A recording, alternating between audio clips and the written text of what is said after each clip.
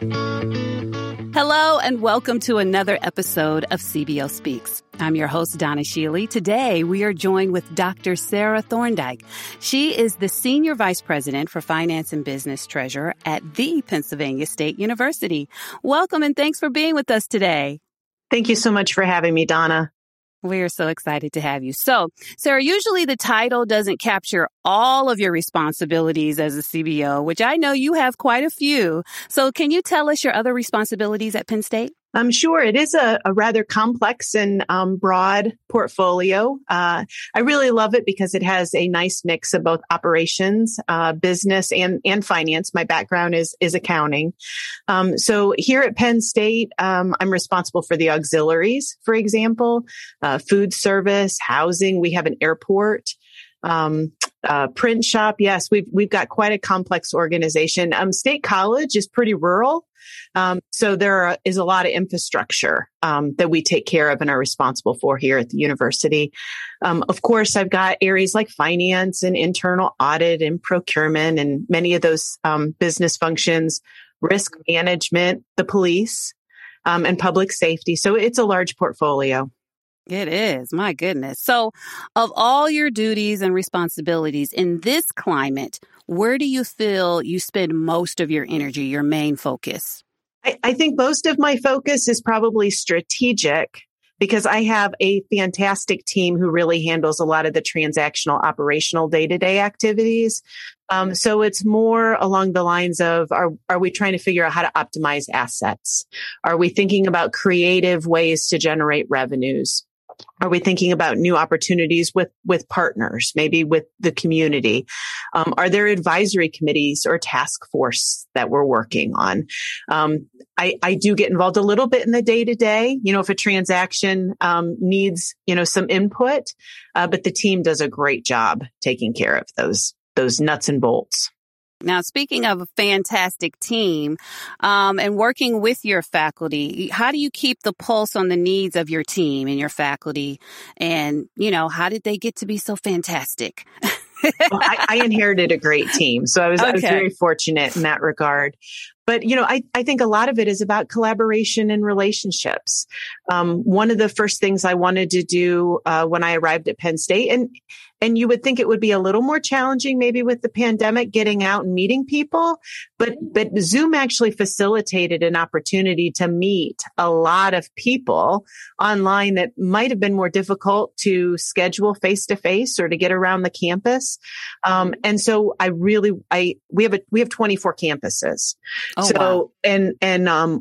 Many of our campuses have chancellors. So I wanted to meet our chancellors. I wanted to meet all of our deans at University Park. I wanted to meet and get to know our President's Council a bit better. I wanted to get to know our faculty senate, our staff senators.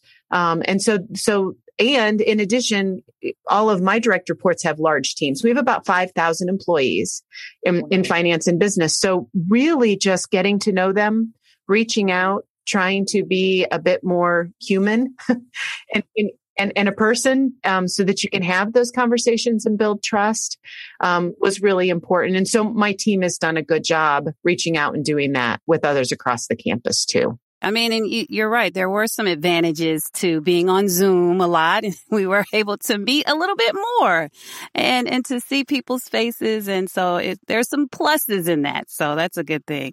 So, okay. So how many years have you been in higher education? Yeah. So I've been in higher education about 17 or 18 years. I spent 10 years in private higher education. And then I transitioned into public. And I worked for the UNC system at two different campuses, two different universities, for about 6.5 years. And then I came to Penn State last year. I like to, hear people's journey and what led them to be a CBO. So tell us how you arrived at higher ed. So it's a bit of an interesting path. Actually, growing up, I wanted to be an astronaut. Oh, wow. That was my career path. I thought I would go military, engineering. And as I got closer to college, that career path didn't go as I expected. And I had to kind of, we'll use the word everybody uses now, pivot. Pivot, yes. And I was exposed to accounting, which I had never really thought of before. And actually it made a lot of sense to me. It resonated with me. I'll say I love debits and credits. Okay. Not everybody can say that. No, but accounting just made sense. And so I started thinking about what do I want for my next step? I got my accounting degree and actually went into corporate finance. And I expected, I'm very career driven. My parents both had very strong work ethics and it instilled that in me. I work a lot. And so I started down the corporate career, path and thought I would just continue that way. Was working a lot of hours, loved my job. And I remember thinking, there's got to be more. I feel like I need to be contributing back. If I'm going to work this hard at something, how do I contribute back in a meaningful way? And literally within a week, someone approached me and asked if I would come work at a nonprofit and run their finance and operations. And it wasn't at all what I expected. And I wasn't sure that it was what I wanted to do, but it really felt like the right answer to wanting to figure out how to give back. So I left corporate finance, went to run this nonprofit healthcare facility on their finances and operations. And I told them I would give them a 2-year commitment because I wanted to go back and get my MBA. So I worked during the day, got my MBA at night, and actually in that 2 years also started a family at the same time. Wow. And then I felt like that's really what I wanted to do. Find a career that I could be passionate about, use my skill set, but give back. And from there, I went into higher education. And to me, it was that perfect balance. I mean, I equate it in many regards. It's almost like running a city, right? I mean, you think about it, we've got lodging and we've got food and we've got educational services and we just have, in this case, we have an airport. I was going to say an airport. Wow. So it's just very complex and I love being in that environment and the day to day is never the same. And higher ed has been that great opportunity for me to feel like I can give back and also feel like I continue to grow every day. And you having that work-life balance. I'm sure someone's listening saying, how did you do that? But I'm almost thinking your answer is you were passionate about it, right? I mean, that's probably how you kind of balance that out. Yeah. So I will readily admit, from the outside looking in, it looks like I don't have the best work-life balance. Okay. Because I love to work. But a couple things I have learned. Work-life balance looks different to everybody, right? And I feel really good when I'm working and I love to work. And I will say that I have been very fortunate to be able to do that because of my family. My husband is the opposite of me. He wanted so much to be home and to raise our children and to spend time with them and to be at all of their events and for that to be his primary focus.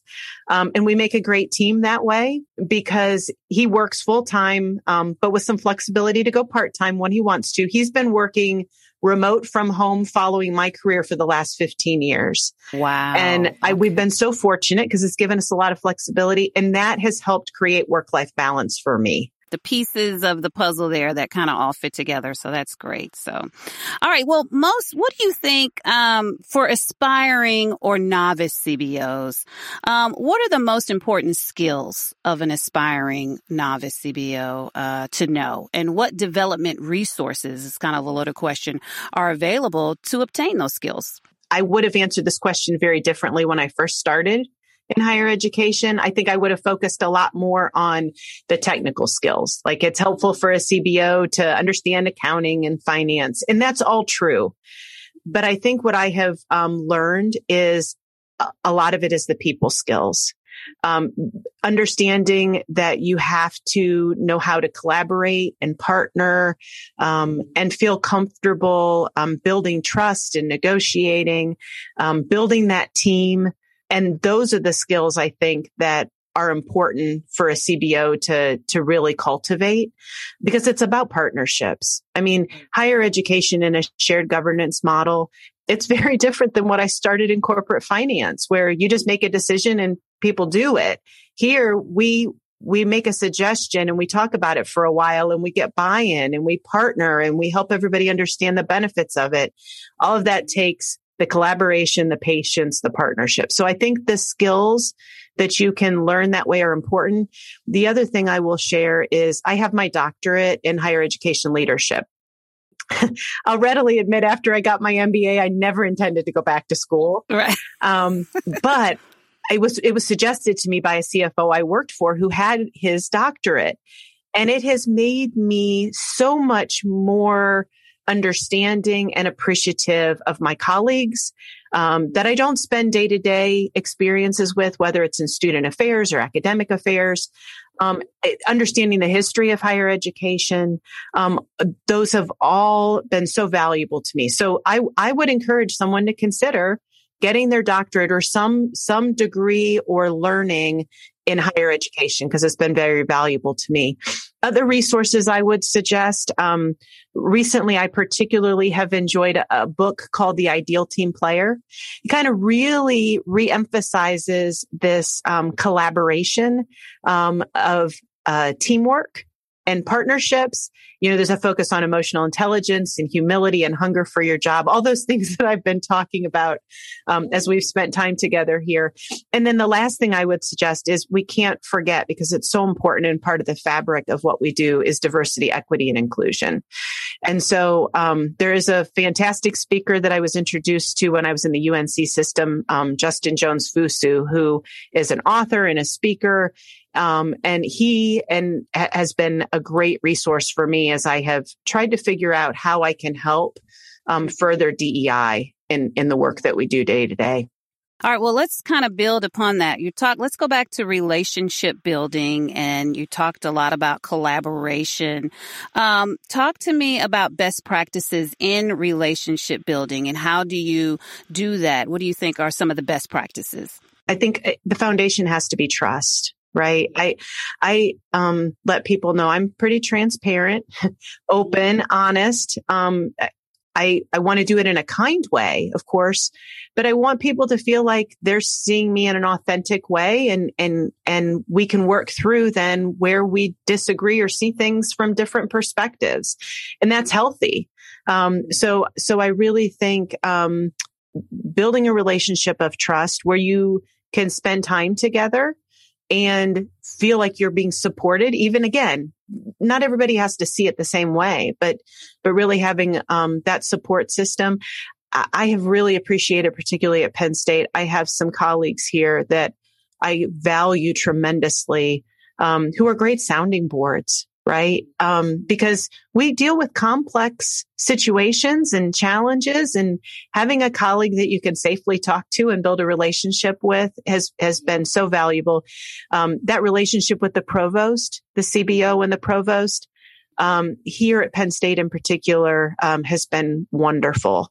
Our areas of expertise cross over in so many ways. What we do professionally touches each other's areas in so many different ways, whether it's financial or operations or in the auxiliaries, and really just being able to help share our experiences in a meaningful way, I think helps us appreciate the lens that somebody else has when they're coming forward with a problem or a challenge or a recommendation on how to move forward. Because not everybody has that. So no, that's so fortunate. Yes. I'm very grateful. Yes.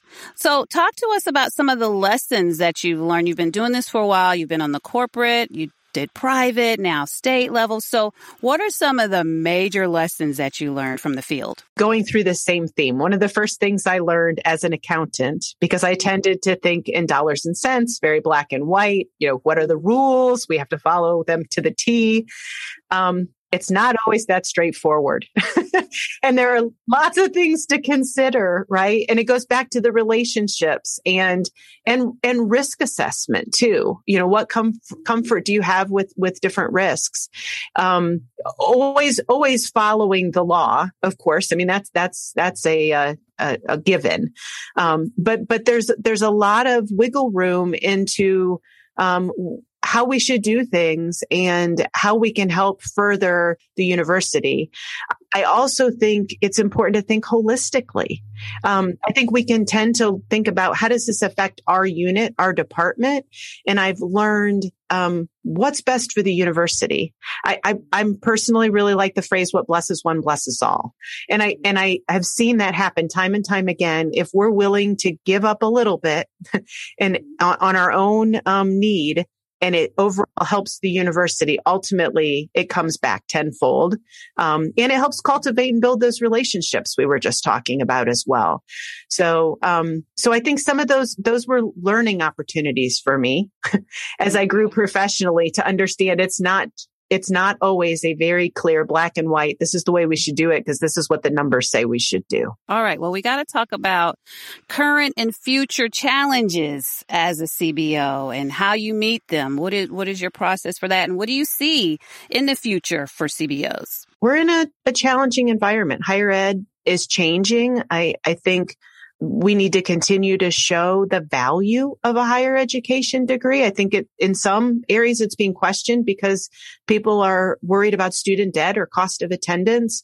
And so I do think that as a CBO, often a CBO is also the CFO. We have to think about cost of attendance and how do we do our part to help make operations as efficient as possible, to find creative revenue streams. I think the more we can partner with private-public partnerships, where we may find a partner who's willing to make the financial investment, and in turn, we contribute the people and the facilities and the intellectual knowledge. Those are things we can do in a way that's positive for cost of attendance. Access and affordability, I think, is really important. And if we're really dedicated to it, it means we have to keep that net tuition price as reasonable as we can. Social mobility, I think, has so many benefits to students. And so if there are things we can do from an operational perspective to help either generate more revenues or decrease our costs in creative ways, we have a responsibility to do that. Talk to a little bit more about the social mobility that kind of dinged when you said that. Kind of expound on that a little bit. So I know higher education is the reason I'm in the position I'm in right now, right? I got my bachelor's degree and then I was able to pursue getting my master's and my doctorate. I personally think that we should be able to find ways for everybody to do that if they want to. It doesn't need to be at a research institution. It could be at a community college, or even it could be at a technical college. But I'd like to believe that finances are never a barrier for somebody to be able to get the education they need to better their lives and to contribute back to society and to help promote economic development and activities in their own communities, right, in a positive way. And so I truly believe that education is that way for social mobility for our citizens and those in the Commonwealth to help improve and contribute to society. It may seem a little idealistic, but I've seen it happen in practice firsthand. And I think we sometimes can feel a little distanced from students because we're in offices and we're doing a lot of the business side. But when you think about the fact that business side is really the nuts and bolts of what contributes to our costs, which is what then sets our price, which is then maybe a factor in whether a student can come or not, we really help contribute to changing lives as it relates to social mobility. I have so many questions, but I know I don't want to keep you too long. But I want to talk to you about students and how CBOs need to, keep a pulse on the students' needs as well. How do you do that? So there are many different areas we try to include students in our activities, whether it's sustainability, which is just also part of my portfolio, or it's public safety. We include them on advisory committees. We try to meet with them regularly to hear what their concerns are. Our vice president for student affairs, the provost, and myself, we sit down with the students on a regular basis from the Student Government Association. I also am personally very passionate about student financial literacy. I did my dissertation on student financial literacy and the connection back to wellness and life satisfaction. It changed my life as a young adult. And so I think anything we can do to help our students leave with the tools that they need so that they can make well-informed financial decisions after graduation and make good career choices that help them have the lifestyle that they want, I think is really important. So if I can ever have those conversations with students, I'm part of HEFWA, the Higher Education Financial Wellness Alliance. And so anything that we can do to help our students have those resources and involve them and hear from them about what's important, I think is really key. That's great. That is great. I love that. Financial stability for wellness. I like how you said that. That was really good. Okay. Last thing is mentorship.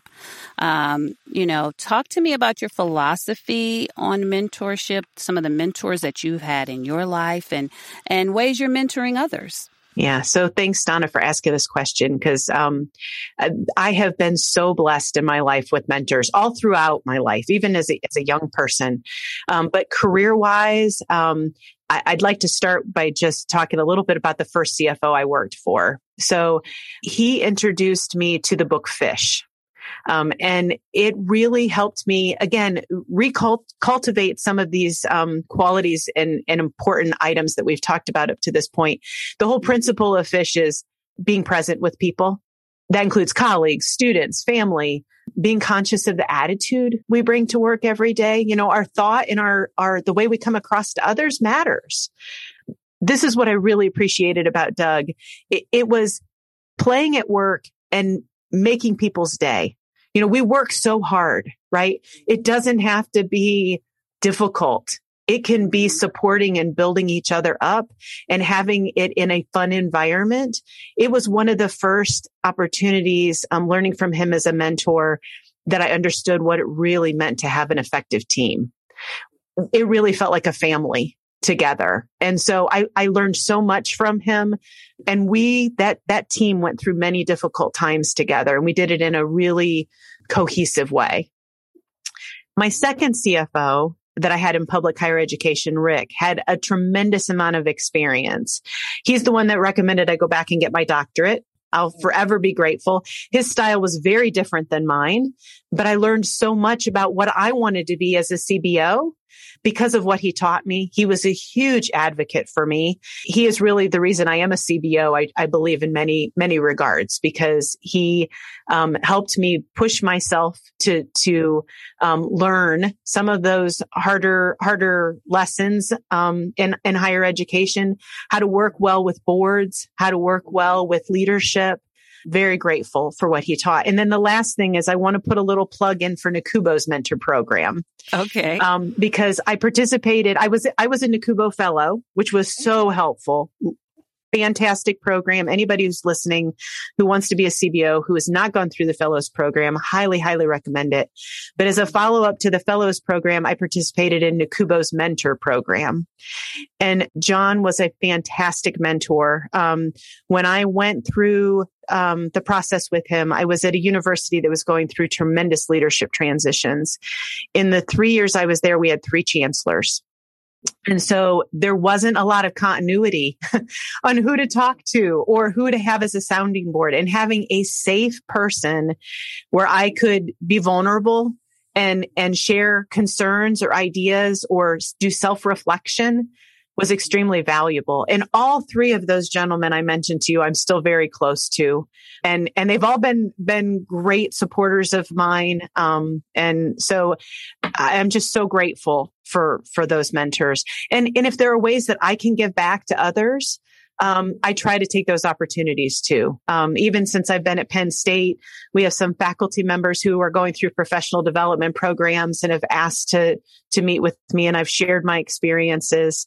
And hopefully that's been helpful. So, any opportunity I can to give back, because I've been so blessed by what I've been given, I try to do. Well, shout out to your mentors. They did a fantastic job. I mean, I just hear your passion, and it's just so exciting talking to you because of that. So that is great. So, is there anything else you want to talk about? I know, we talked about a lot of things, but I want to make sure we covered everything that you wanted to discuss. Yeah, no, I appreciate that. I mean, I think we've covered it. I mean, I can't emphasize the need for collaboration and partnership with our colleagues. I just think that goes so far when we can work together.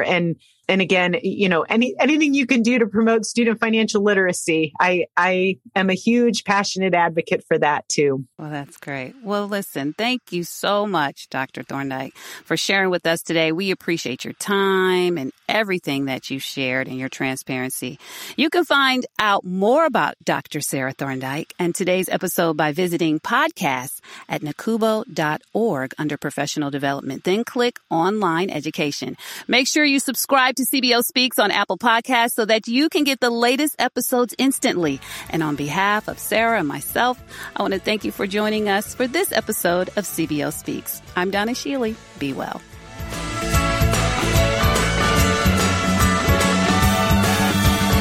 Thank you for joining us today. I'm Susan Wheeler Johnston, President and CEO of the National Association of College and University Business Officers. You can find resources for today's episode, as well as a wide variety of research and tools at nacubo.org. I hope you enjoy the podcast.